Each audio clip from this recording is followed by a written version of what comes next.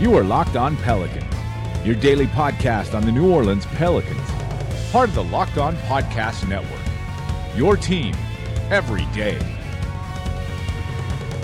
Welcome to another edition of Locked On Pelicans, the daily podcast covering your favorite team, the New Orleans Pelicans, and NBA as a whole, part of the Locked On Podcast Network, your team every day, available on iTunes, Apple Podcasts, Google Play, Google Podcasts, Stitcher, Spotify, and of course the brand new podcasting app Himalaya. I'm your host, Pelicans Insider, credentialed member of the media and editor over at LockedOnPelicans.com, Jake Madison, at NOLA Jake on Twitter, here with you all on this Wednesday, where we've got a good bit to talk about when it comes to your New Orleans Pelicans. First, we're going to do season in review on Kenrich Williams, the kind of surprise undrafted guy for the team who ended up starting and playing a significant role in what was a lost year for the Pelicans. Then we're moving ahead to free agency.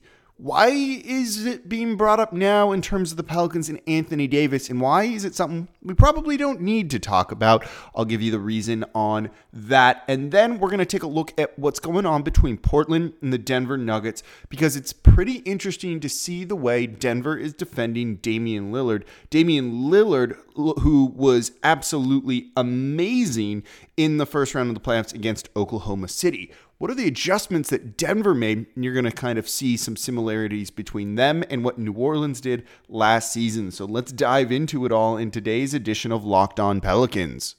All right, the Kenrich Williams season in review. Undrafted Kenrich Williams, who didn't even play with the Pelicans in Summer League. He was instead with the Denver Nuggets squad during that time out there in Vegas, but then brought in as an undrafted free agent for training camp and impressed, and was a very long shot to make the roster, but did.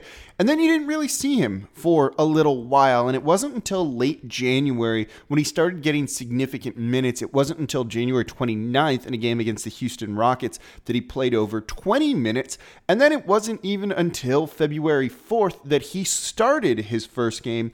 But once he started his first game for the Pelicans, he went on to start the remainder of them. That was 29 starts in a row for the undrafted rookie, who averaged over 23 minutes per game this season.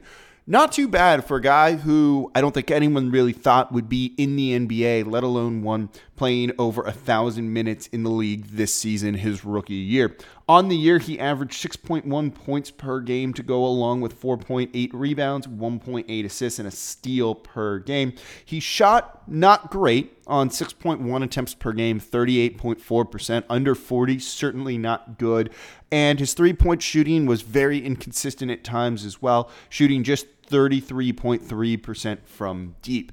But he added a lot to this team that doesn't really show up in the stats sheet, and there's a reason why he was starting that many games and getting praised regularly by the coaching staff, Alvin Gentry, and some of the other players out there.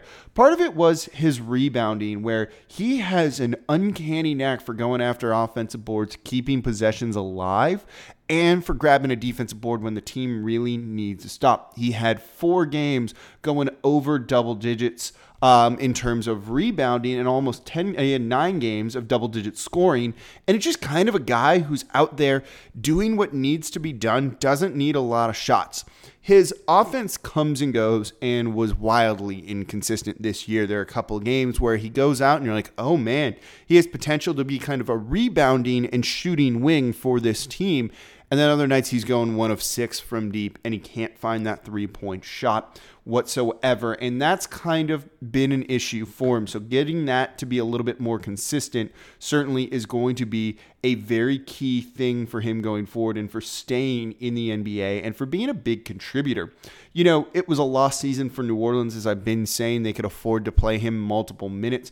But at the same time, you know, when you're relying on Kenrich Williams for 23 and a half minutes per game, and maybe doing something like that again next season, not ideal, not what you want if you want to be playing competitive basketball, because his limitations are out there, and you're often playing 4-on-5. It doesn't really matter this past year, but going forward, that's certainly not going to work. But they have high hopes for him, and if you contribute in other ways, the rebounding and playing adequate enough defense, which is something that he did, you wouldn't call it amazing, but he wasn't atrocious like some of the other guys and some of the other wings that we've seen out here on the team. He ranked 7th on the team in defensive rating, to kind of give you an idea of where he falls in terms of that. And you could say he was one of maybe the better defenders in terms of people who played significant minutes out there on the court. I don't think we really need to talk about Stanley Johnson. So that kind of gives you an idea of how he contributes there. You can throw him on some wings. He's going to get eaten alive by a guy like Kevin Durant, but that's why you have Drew Holiday to kind of take that. So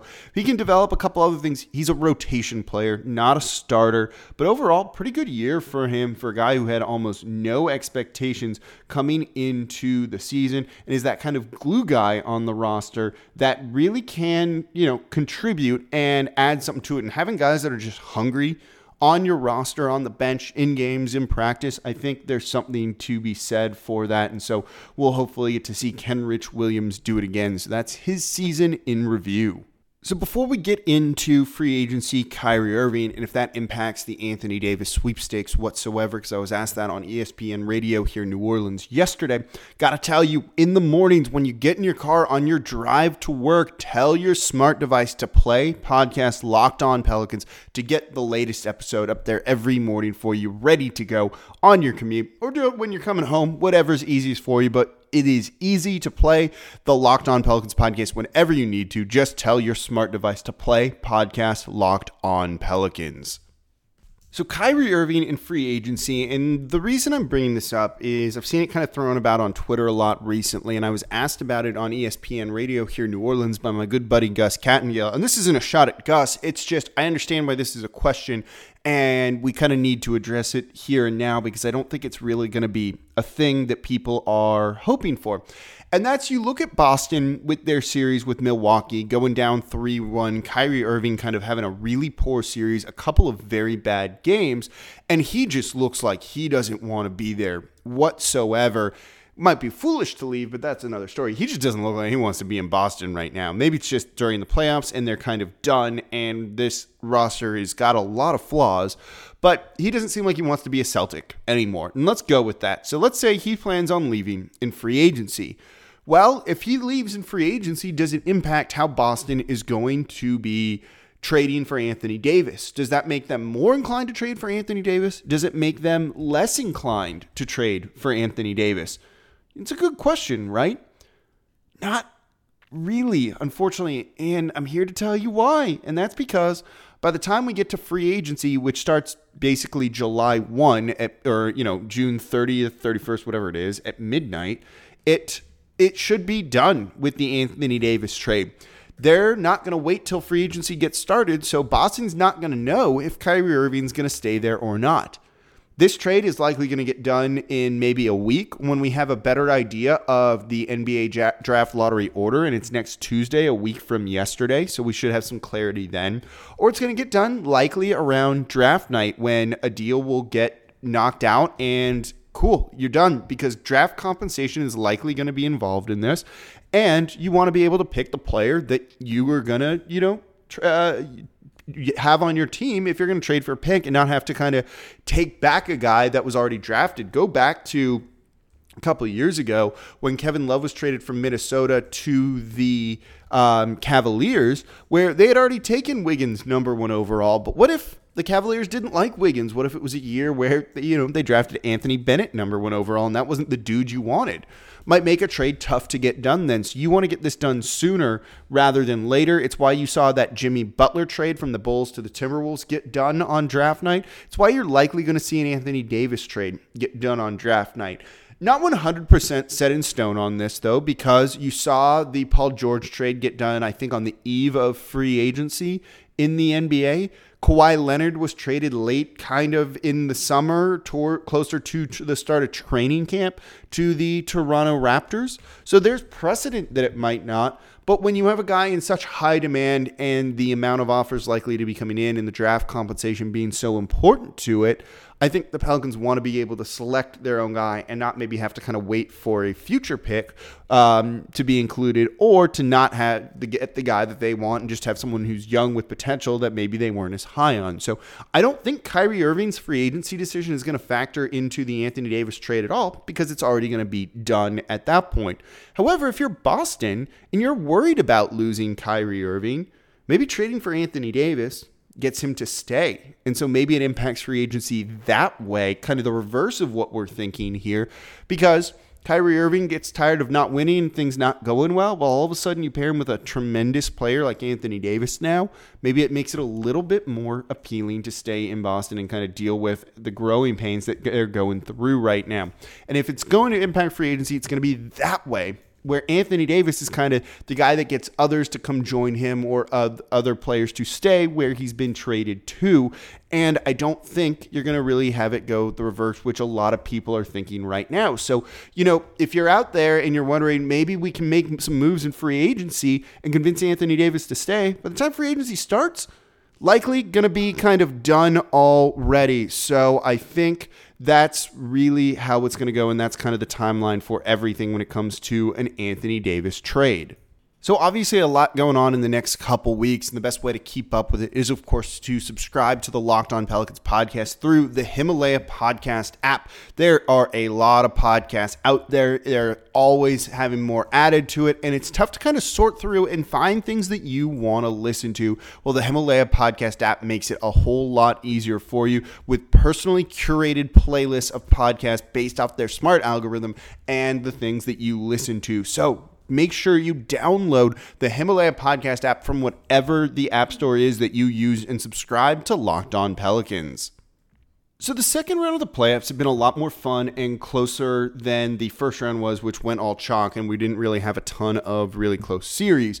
One that's really interesting to me and has been kind of a lot of fun to watch, also they had a 3-4 overtime game, is the Portland Trailblazers and the Denver Nuggets. I'm recording this right now when Denver is up by about 31 points at the start, basically, of the fourth quarter in their game 5 here, with them about to take a big lead in the series, up a game. And it's interesting to see how this has progressed. Damian Lillard was outstanding in the first round of the playoffs against the Oklahoma City Thunder, averaging 33 points per game, including a 50-point game where he hit that unbelievable walk-off three to win it. That was so cool. He looked like one of the best players in the world. This is a guy who's an all-NBA player for the past couple of years, but really elevated his game and his level of play in that first round series. And it looked like he was going to carry that over against the Denver Nuggets, scoring 38 in game 1. But as this series has gone on, they've really found a way to contain him, containing a dude who then still averages 27 points through the first 4 games of the series. And here, as I'm recording this, he's 22 points on 21 shots on the night going into this one. So I think they've really kind of figured out. And when you watch how they're defending him and slowing him down, it's really a similar style of defense to what the Pelicans did to Damian Lillard last season. You pick him up early. This is a guy who hit that shot from basically one of the logos against Oklahoma City to win the game and close out the series. You pick him up there. You can't give him that much space, because either he's going to be able to shoot it from there, and he's really good at that kind of real long distance shot, or he gets a full head of steam going to the basket, and he's tough to slow down when he's going downhill. As he tends to kind of get with that much space. It's an issue. So when you trap him far in the backcourt, it forces him to get the ball out of his hands. You saw the Pelicans doing that with Rondo, with Drew Holiday last year, and sending either a hedge or a full-on double team and just getting the ball out of his hands. It doesn't help that they keep playing Al-Farouq Aminu so many minutes per game, a guy who basically has 0 offense with this team. He's 1 of 8 in the game tonight, 12.5% shooting. And you put Anthony Davis on him, and then you just don't guard him, because who cares? If he hits a couple of threes, he hits a couple of threes, and that's not the norm. And it allows Anthony Davis just to kind of protect the paint, so you can do that double team against Damian Lillard. And then if he finds the open guy who then wants to drive, you got AD right there, because you're not really worried about Al-Farouq Aminu.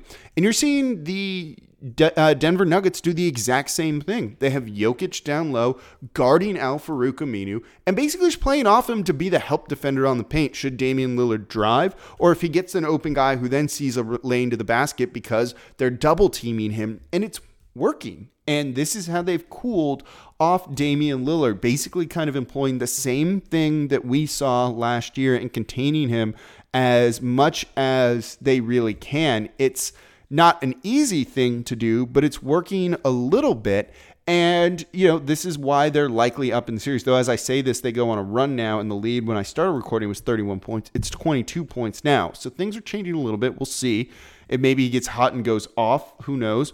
But they're kind of showing off what the Pelicans did last year, which is kind of cool that it was the Pelicans who kind of figured out this blueprint to really kind of stymie Damian Lillard, who looked like he was the best player in the world in the first round of the playoffs. So it shows what New Orleans really did right last year, which is just didn't carry over, obviously, with their playoff form. But man, they had some smart coaching decisions. Things really figured out in that first round sweep of Portland, and you're seeing the Denver Nuggets employ a lot of the same concepts.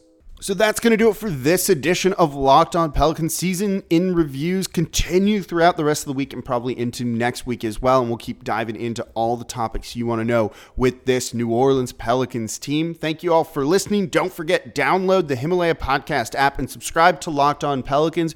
And as always, I'm your host, Jake Madison, at NOLAJake on Twitter. And I'll be back with you all tomorrow.